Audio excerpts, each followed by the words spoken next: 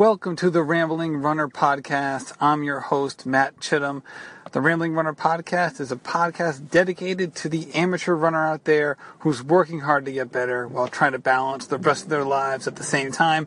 And today I am very happy and fortunate to be bringing you Jen Rhines. Jen is a 3-time Olympian, and as you'll hear in the intro to the podcast that follows this, she has quite a running resume, so I'm excited to get into that. Before I do, just want to let you know we do have the Facebook fan page up. It's at the Rambling Runner Podcast. I advise you to head over there, not only to get recent updates of the pod, but also other articles I like to share and other goodies as well. Also, you can follow me on social, on Instagram and Twitter. My handle is at Matt Chittum. That's MattChittim. I hope everyone is doing well, and happy running. Welcome to the Rambling Runner Podcast. This is Matt Chittum, and today I am fortunate to have a wonderful guest, a 3-time U.S. Olympian, an 11-time World Championship team member, 5-time national champion, 5-time NCAA champion, and a master's record holder in the 5,000 and 10,000 meters on the track, Jen Rhines. Jen, thank you so much for joining me. Well, thanks so much for having me. That is an incredible running resume. That is something else. Thank you. I'm looking at it as I was preparing for this. I'm saying, how am I going to introduce Jen? There's so many things to say. I'm going to have to, weed some of this out. Well, I'm flattered. Thank you. Oh, and it's one thing to list the accomplishments that you have, and they are certainly astounding. But I think one of the things that I really found interesting was just taking it all the way back, right to when you first started running, and how similar your first experience with running is to so many other people. I mean, here at the podcast, this is for kind of the dedicated amateur running set, and your running start wasn't a whole lot different than most people's, just going right back to middle school. Right. No, absolutely. I knew I could always sprint faster than a lot of the other kids, so I was like, well, I'll go out to the track team and run 100 and 200.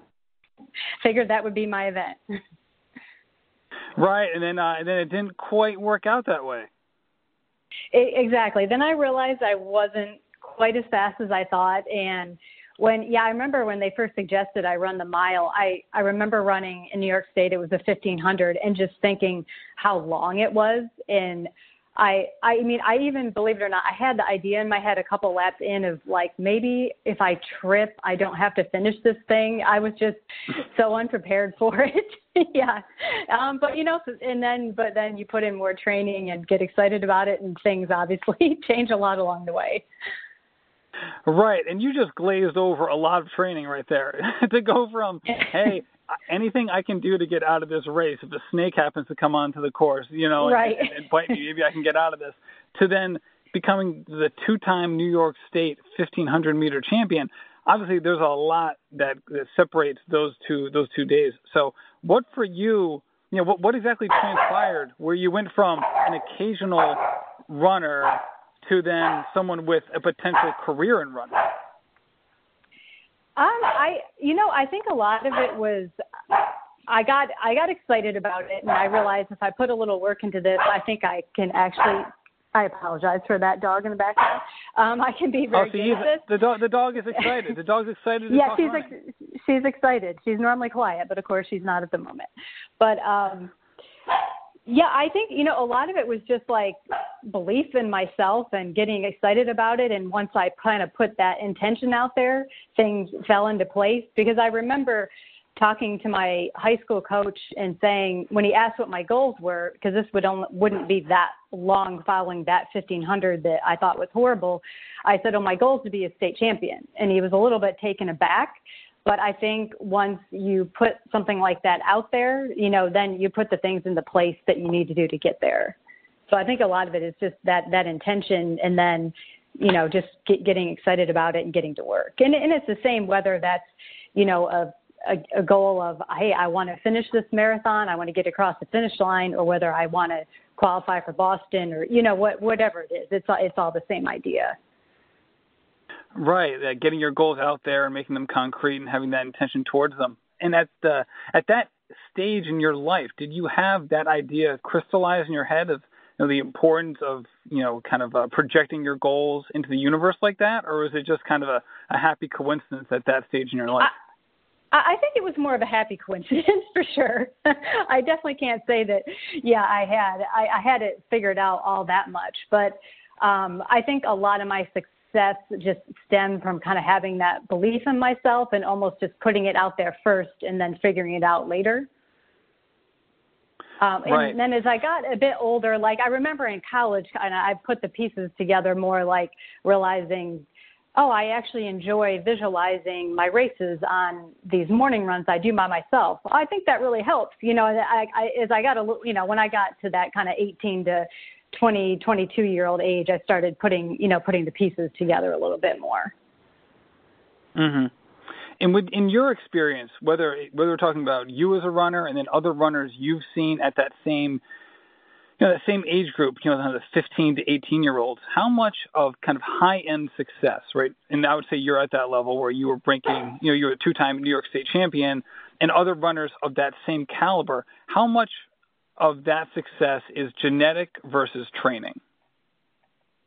I think that's evolved over the years. I think, like in my case, I think quite a bit of it was genetic because I ran some things very hard, but I would say in the whole scope of things, I didn't do that much training in high school. I think over the years, just there's so much more knowledge out there now and, more knowledgeable high school coaches. Obviously the internet didn't exist when I was that young. There's just so many resources now that I think kids are training harder and training smarter.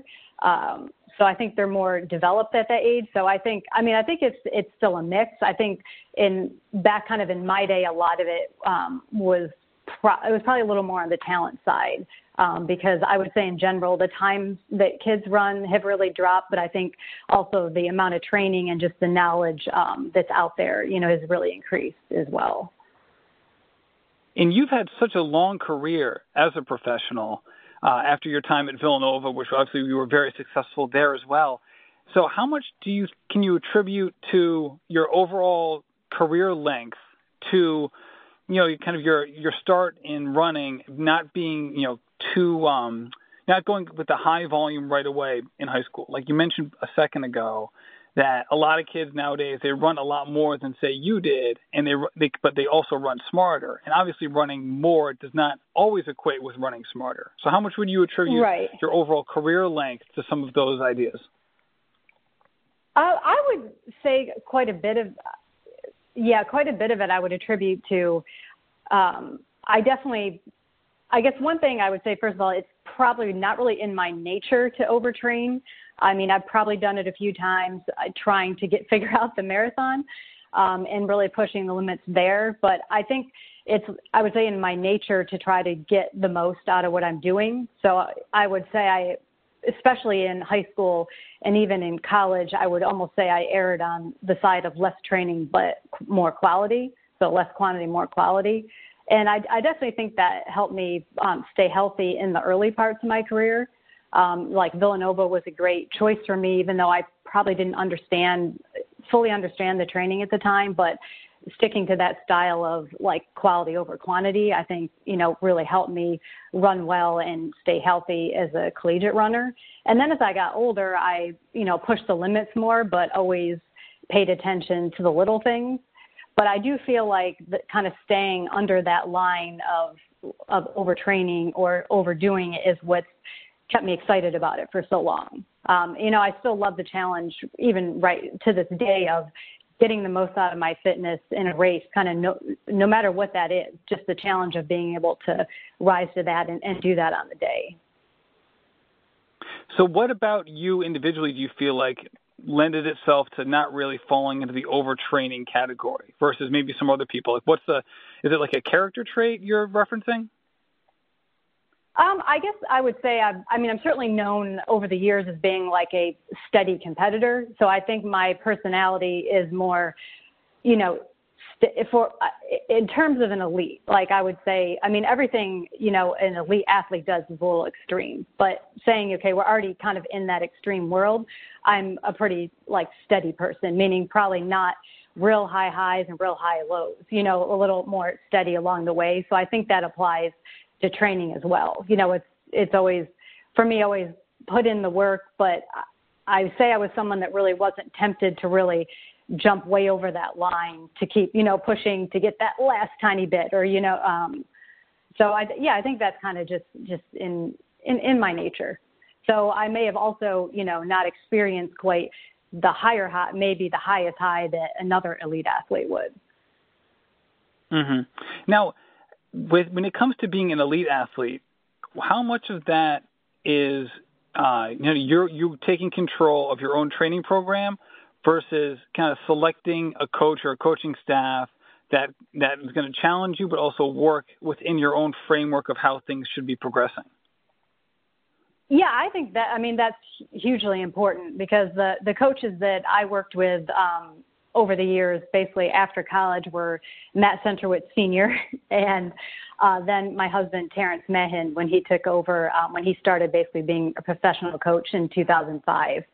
And both of them will design the program to the athlete as opposed to, having a program and just throwing every athlete, in relatively the same thing and having like a survival of the fittest type situation. So, Terrence always, caters things to the person. He'll have his philosophy, but then cater it to someone's specific needs. So I trained with Dina Castor for years, and we absolutely did not have the exact same training program. We definitely thrive off of different things. So I think, we're finding someone that you're comfortable with working to and that can cater the program to what you need is really important, and not just on the elite side. I mean, that's kind of my philosophy just as a coach in general, is I like the challenge of taking someone, finding out what their goals are and, what amount of time they have for training, what their work commitments are, what their family commitments are, and just seeing how we can maximize, what we can do, with the time that they have to work with. Absolutely. And on some level, and you're entering the coaching ranks now, and I love looking at your website, jenrhines.com. First of all, it's really well done. I don't know who did the website, whether it was you or thank you, because I did it myself. It's great. No, I did it myself and didn't. I had a friend help me for about an hour, and then just kind of. So I appreciate that because I was kind of diving into unknown territory there. So thank you. I loved it. And the About Me section, your biography, I think it is the most humble, modest About Me I've ever seen with someone who has so many career accomplishments. I'm reading. I'm like, if I didn't know any better, I would think this is just like a ho-hum athlete. But it was very modest. But then you go down to personal best, and you're like, oh my, that is fast. So, thanks. When you're working with, first of all, with your own coaching now, who are the people that you're kind of currently working with / kind of aspiring to work with? What is the population you're looking at?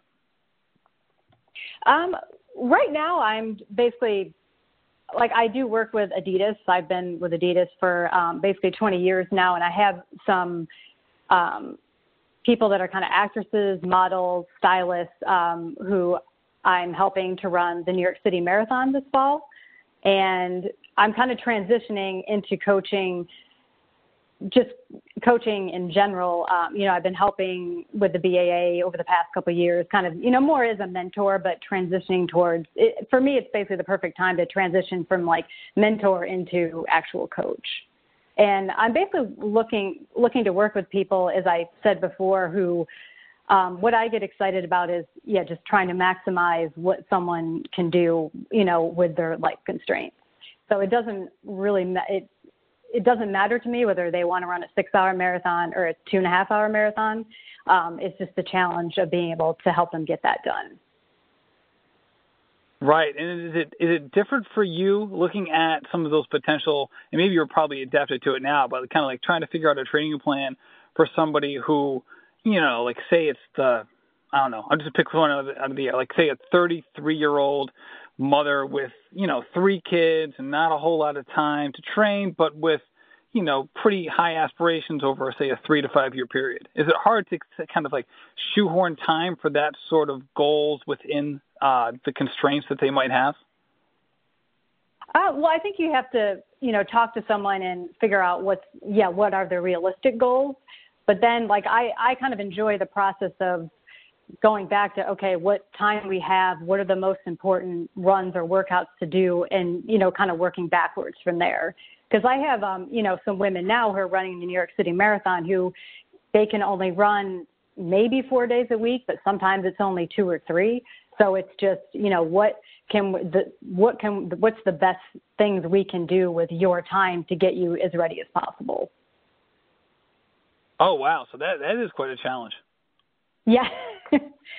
And we're not aiming to run a 3-hour marathon or anything. But so for me, it's just, I kind of enjoy that challenge of what can we get in the time that you have, and including like the extra things and helping people to understand, like, okay, I understand you may only have 1 hour today, but if we can take 5 minutes to warm up and 5 minutes, if you can take 5 minutes to stretch later before you go to bed, or 15 minutes, that these things all, really help.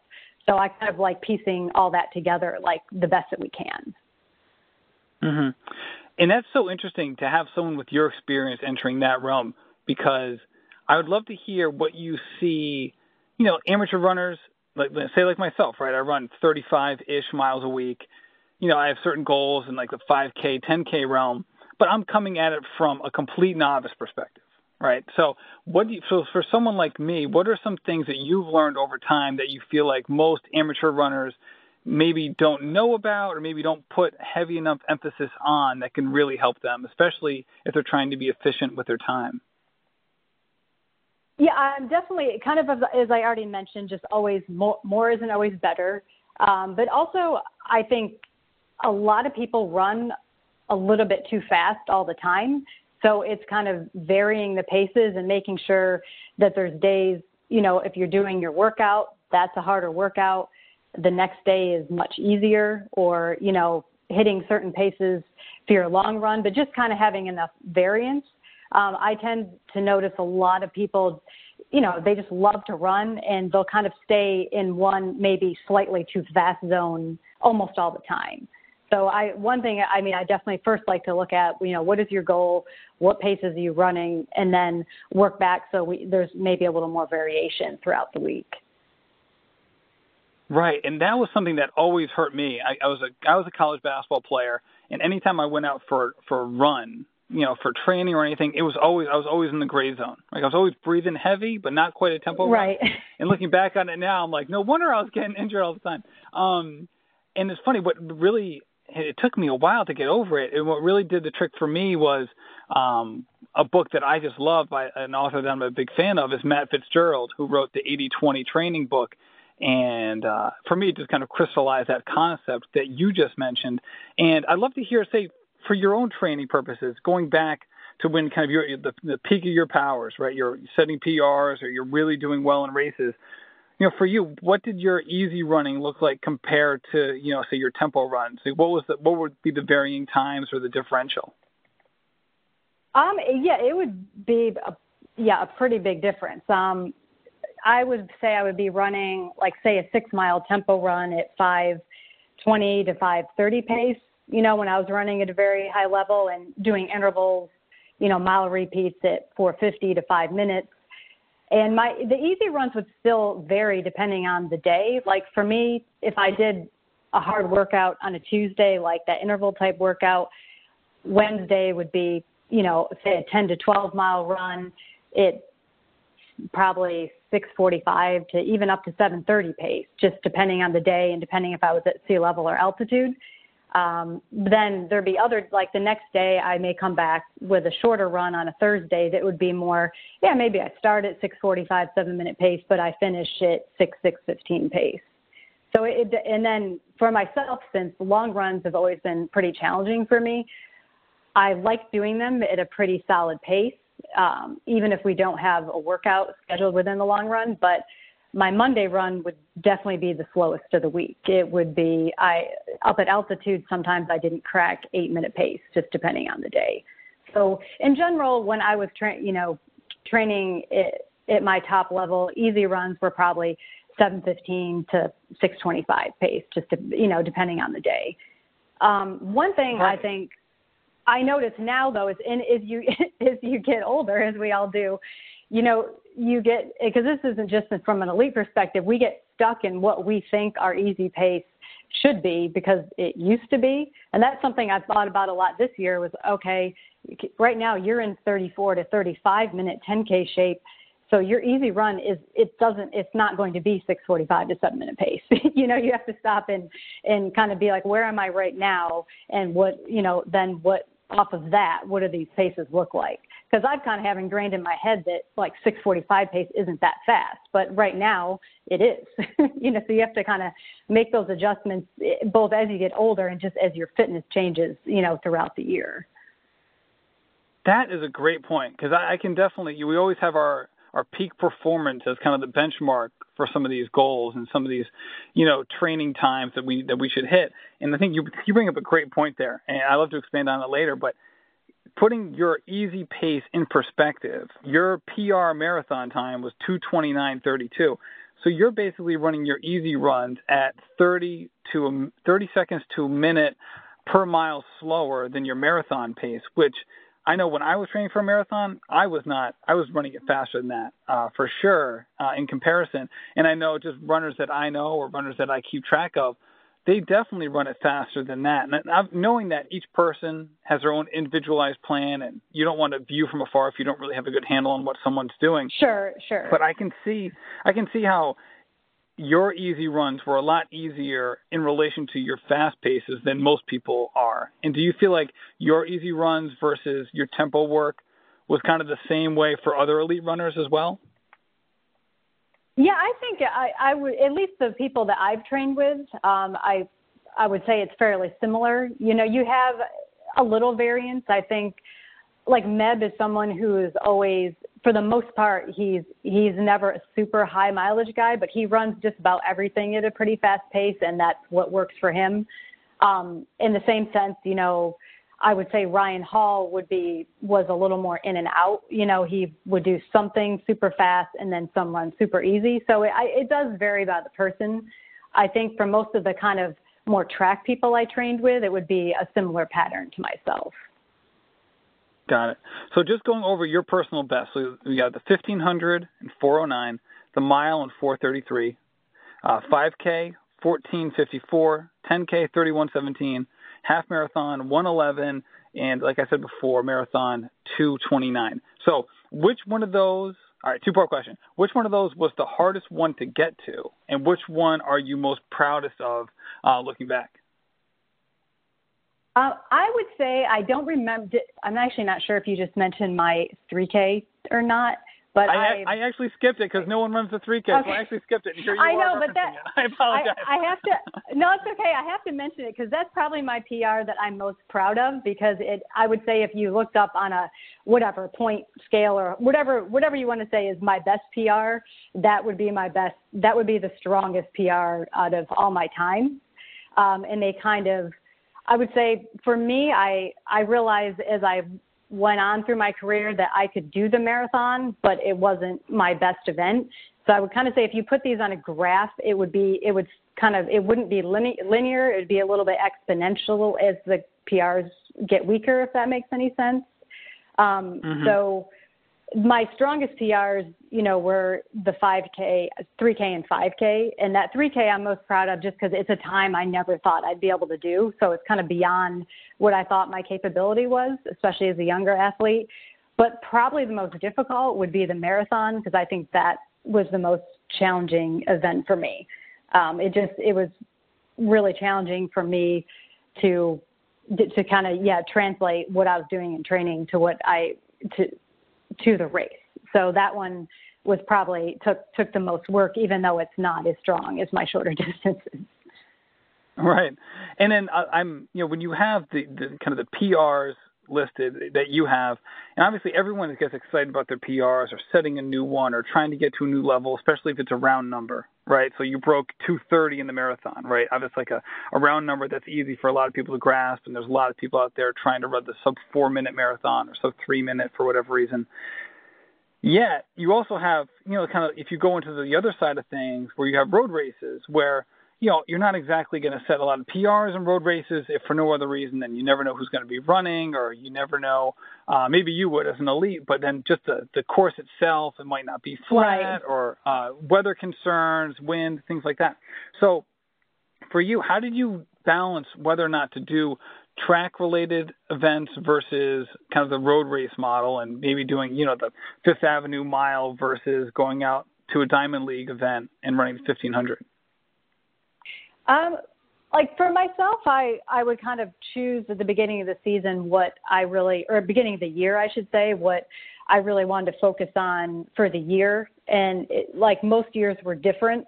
And I kind of started out as a track runner, coming out of college, and then moved up to where I was doing the marathon, and then had like kind of some surprise success on the track. Like when I broke 15 minutes for the first time one summer, so then I went back down to the track. So every year was kind of different, but I would just plan out what my most important goals were for the year, and sometimes that changes yearly as well. Sometimes it was, I want to run the absolute best I can at the World Championships, whereas, another year, if there's not a championship, it may be, let's try to really get these times down.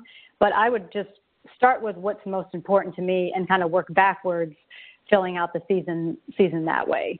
And for me, it most often worked out if I was running races on the track, I would run some longer road races in the U.S., like in the kind of winter, early spring, then transition to focusing on the track through the whole track season through September. And then if I was able to regroup and do a few more roads, or if that was it, then it was just time for a break. And if I was doing a marathon, then, that would be the most important thing for the year, and maybe filling in some track races for fun around that. So it kind of, for me, I just picked what was most important to me for that year and then built the rest of it around that. Mm-hmm. And being someone who's focused on the track, obviously you do a ton of travel. I should say now, but before, when you were, like, again, at the peak of your running career, you did a ton of travel, going to meets and things like that.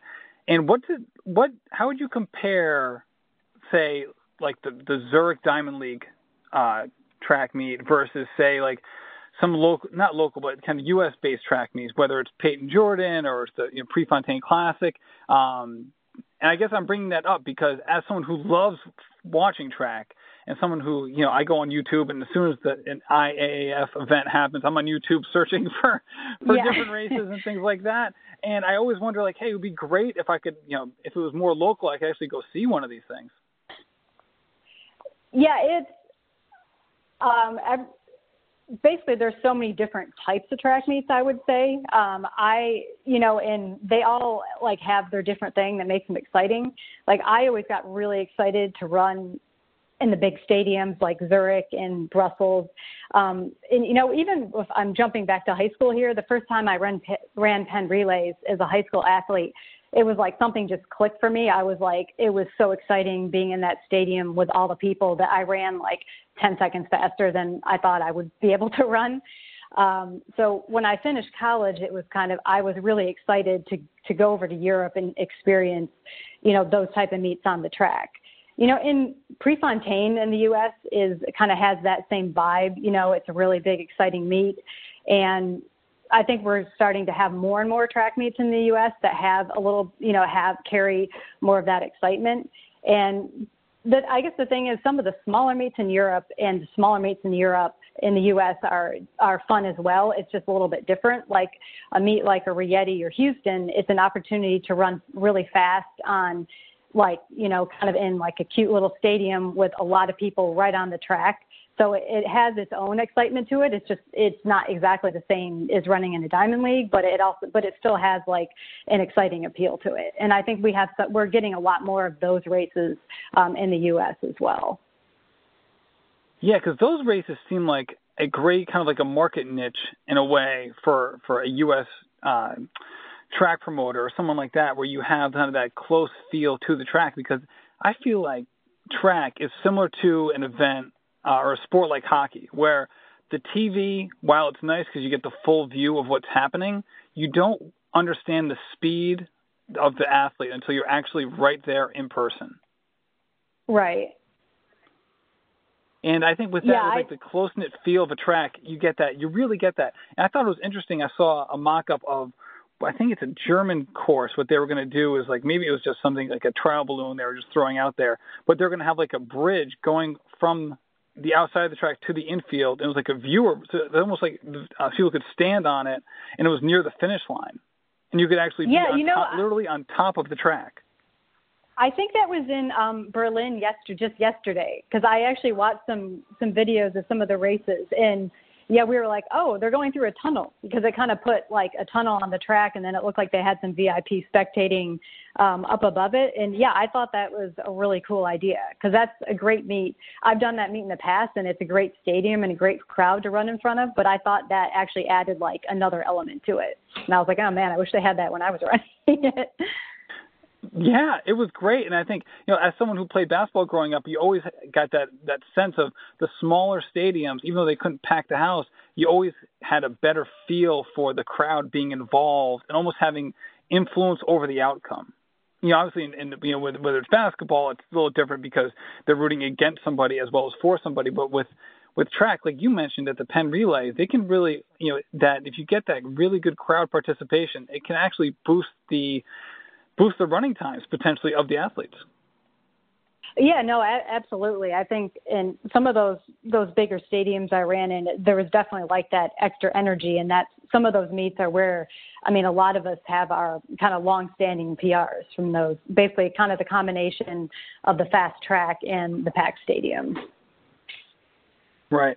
So, moving to where you are now, you've set a U.S. Masters record, a 5K, 5,000 meter on the track, 15:45, and the 10,000 meter in 33:05.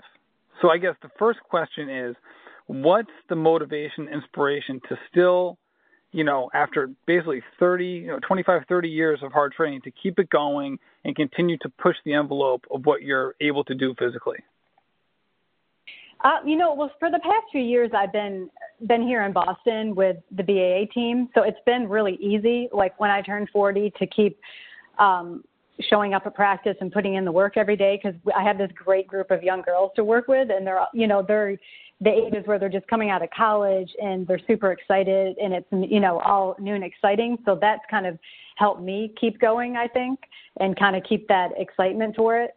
And I just like I mentioned earlier, the main thing is I still love to compete, and I like the challenge of seeing if I can get the most out of myself. Like I said, whether that's 15:45 or today for me, that might be more like 17:30 in current fitness. But if I'm, stepping on the line, I still enjoy that challenge. But I think our team here has been a big part of it for the past couple of years, because they're just a great bunch of people to be around, and kind of helping them transition to the professional process keeps it new and exciting for me. And you put out a blog post last week that was like near and dear to my heart. It was about nutrition, and I loved this line in it because it was one of those times where like, wow, like elite runners think the same way I do, and that's not necessarily a good thing for either of us. But it was that there was a time where you felt like you could eat anything and just put in the miles and everything would work out, and that isn't necessarily the case anymore. I don't know if it was ever the case for me necessarily, but I'd love for you to just put that in perspective and how you kind of did a little, at first, like a little dalliance with kind of a lower carb diet, and how that compared to what you had done previously, and kind of what you'd learned from that experience. Yeah, like it kind of, as I mentioned in the blog, I'm pretty fortunate with genetics, I would say, and that for a lot of my career, if I was training really hard, I could pretty much eat whatever I wanted, and I would still be fit and stay at my racing weight and whatnot. The only thing I would really do when I was younger is I definitely ate, as the season went on, less desserts and less sugar, and that made a huge difference. But I was never, I would say I was still eating definitely a high carb diet. And I know I've trained with other athletes where I can see once they start looking at diet, there's almost there's a more significant change once they start tweaking, kind of the carb, fat, protein ratios. But I feel like for myself and some others, it's like you can kind of get away with it. So you don't really notice what you're doing to yourself necessarily, because the inflammation, it's still accumulating in small amounts, but you just don't notice. So yeah, I kind of, as I did more reading, I was like, all right, the next time I take a break, I felt like it's going to be for me, maybe too hard a transition to really cut the carbs way down when I'm training hard. So the next time I take a break, I'm going to, kind of stay at that 75 to 100 grams or less per day. And the surprising thing was, like I said in the blog, it really wasn't very hard because I liked most of the foods I was eating. And the shocking thing was, when I started running again, I actually felt normal. Because the previous break, I'd been joking like with some other athletes, and they were like, "Oh, wait till you're 50, you're not going to be able to move coming off a break." And it was kind of a big joke, and I've always felt terrible. And for me, that just made me realize, okay, I needed to see it this way, because I didn't notice kind of it in the gradual accumulation, but taking away just throwing all that sugar and carbs at yourself for a week, it really had like a profound effect on my body. So just, Right. just the difference in soreness and lack of inflammation, it was just shocking to me. And to put it in perspective, and I definitely advise people to go onto your website, jenrhines.com, and check it out, is that you get these 2-week breaks each year, and your preceding diet, or lack thereof, it basically was just a free-for-all. And I was reading, I'm like, oh my God, this is exactly what I want to eat every day. It was like donuts everywhere. I think it was like mid-morning snack, ice cream. I was like, yes, this is like living on a cruise ship or something.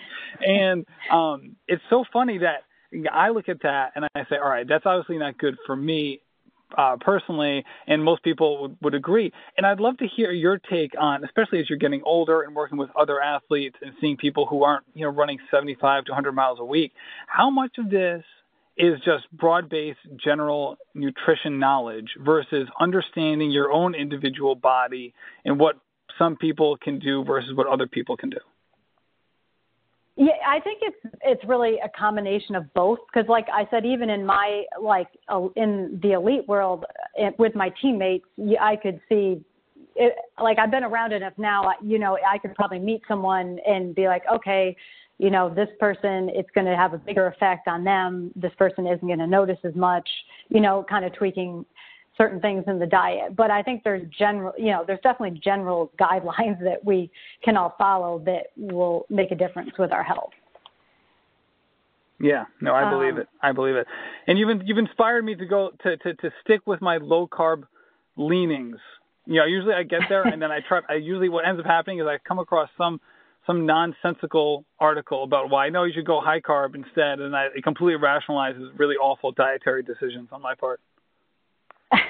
Well, I think, the interesting thing is, if we got really technical into it, I think for everyone, if you're looking to say, looking at how you're doing with your fat burning, or if you're getting into a state of ketosis, for a lot of it, I think you really have to test that, because it's very individual. Like for one person, they would have to stick to strict, less than 50 grams of carbs a day to stay in ketosis. And then if they ate more carbs, it would knock them right out of it. Whereas someone else who's, been fat adapted for longer can go back and forth. And if that's, if you're being looking to be very strict with it, you really have to do the testing, because there's so many variances individually. Right. And I've done the fat adapted thing, and I don't think I ever got to ketosis level. But I think it was 2 years ago I did a fat adapted program for a while, and there were definitely benefits in terms of losing weight, and I think I dropped 15 pounds or so at the time, and that's without even really changing my training at the time. With that said, I noticed a big difference on the days where I would go anaerobic, and those were the days I really enjoyed running the most. I had a track background, and I loved doing the track workouts. But when I was doing low carb, I did not have kind of the spring in my step, especially as the workout would go, towards the back half of it. And maybe it was just my own personal experience, but that was definitely my experience with it. So I actually ended up changing it to then, the night before, I knew a day that I know I'd go anaerobic, I would, throw some potatoes in there, and, maybe I just wouldn't be as strict with what I was eating, because I'd have a little more rocket fuel for those days. Right. And I think those are things like, I wish actually there were more. That's something that I would be excited to see more studies done on, because I know at this point, most of the studies have been on like running to exhaustion or on like endurance events. And so far it's like, I'm very curious about that, the being low carb in that more anaerobic zone. Because for myself, I don't have any carbs before I do those type of workouts and I feel totally fine.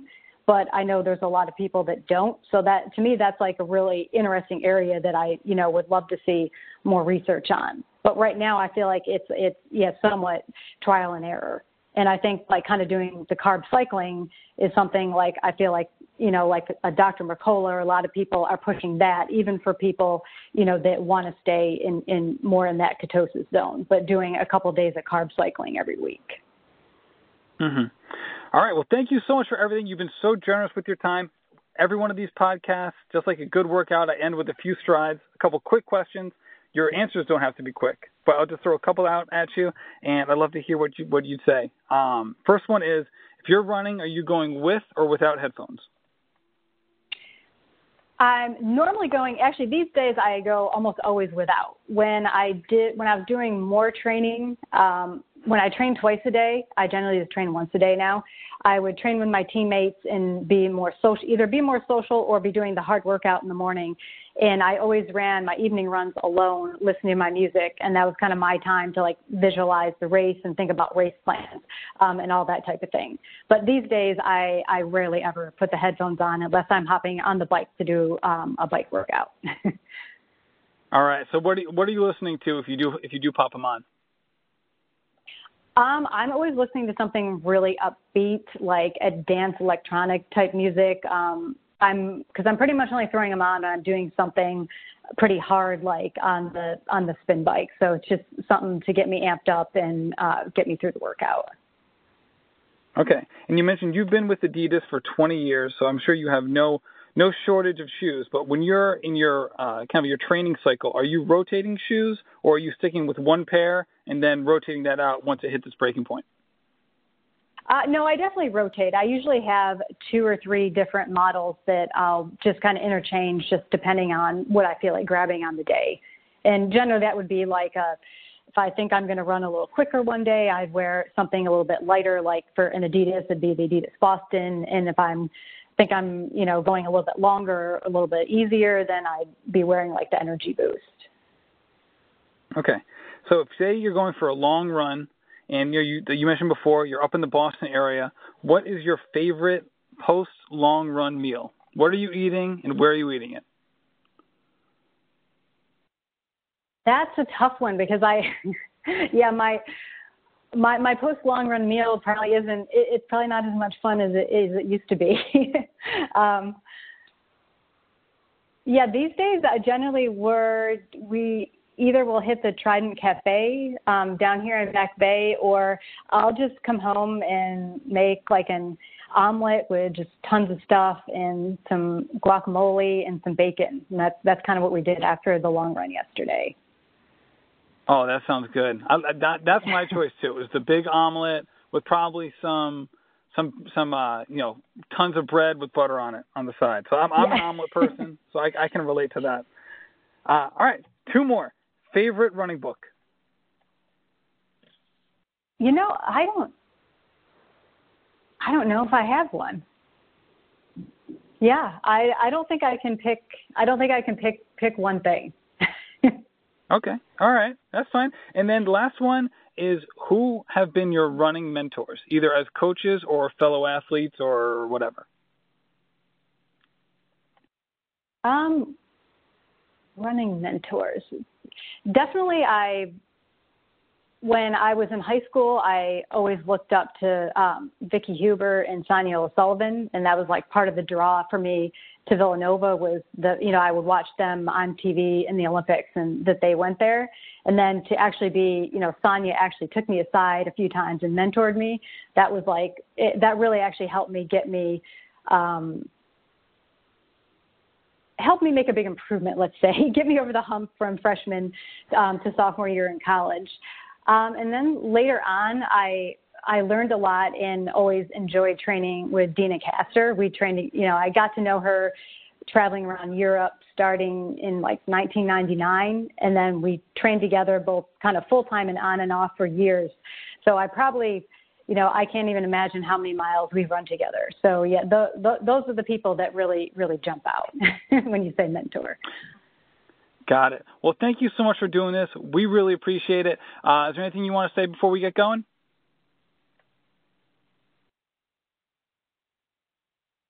I don't think so. Just thanks so much for having me today and letting me share all this whatever information with everyone. Oh, that's great. Well, thank you so much and happy running. All right. Thank you.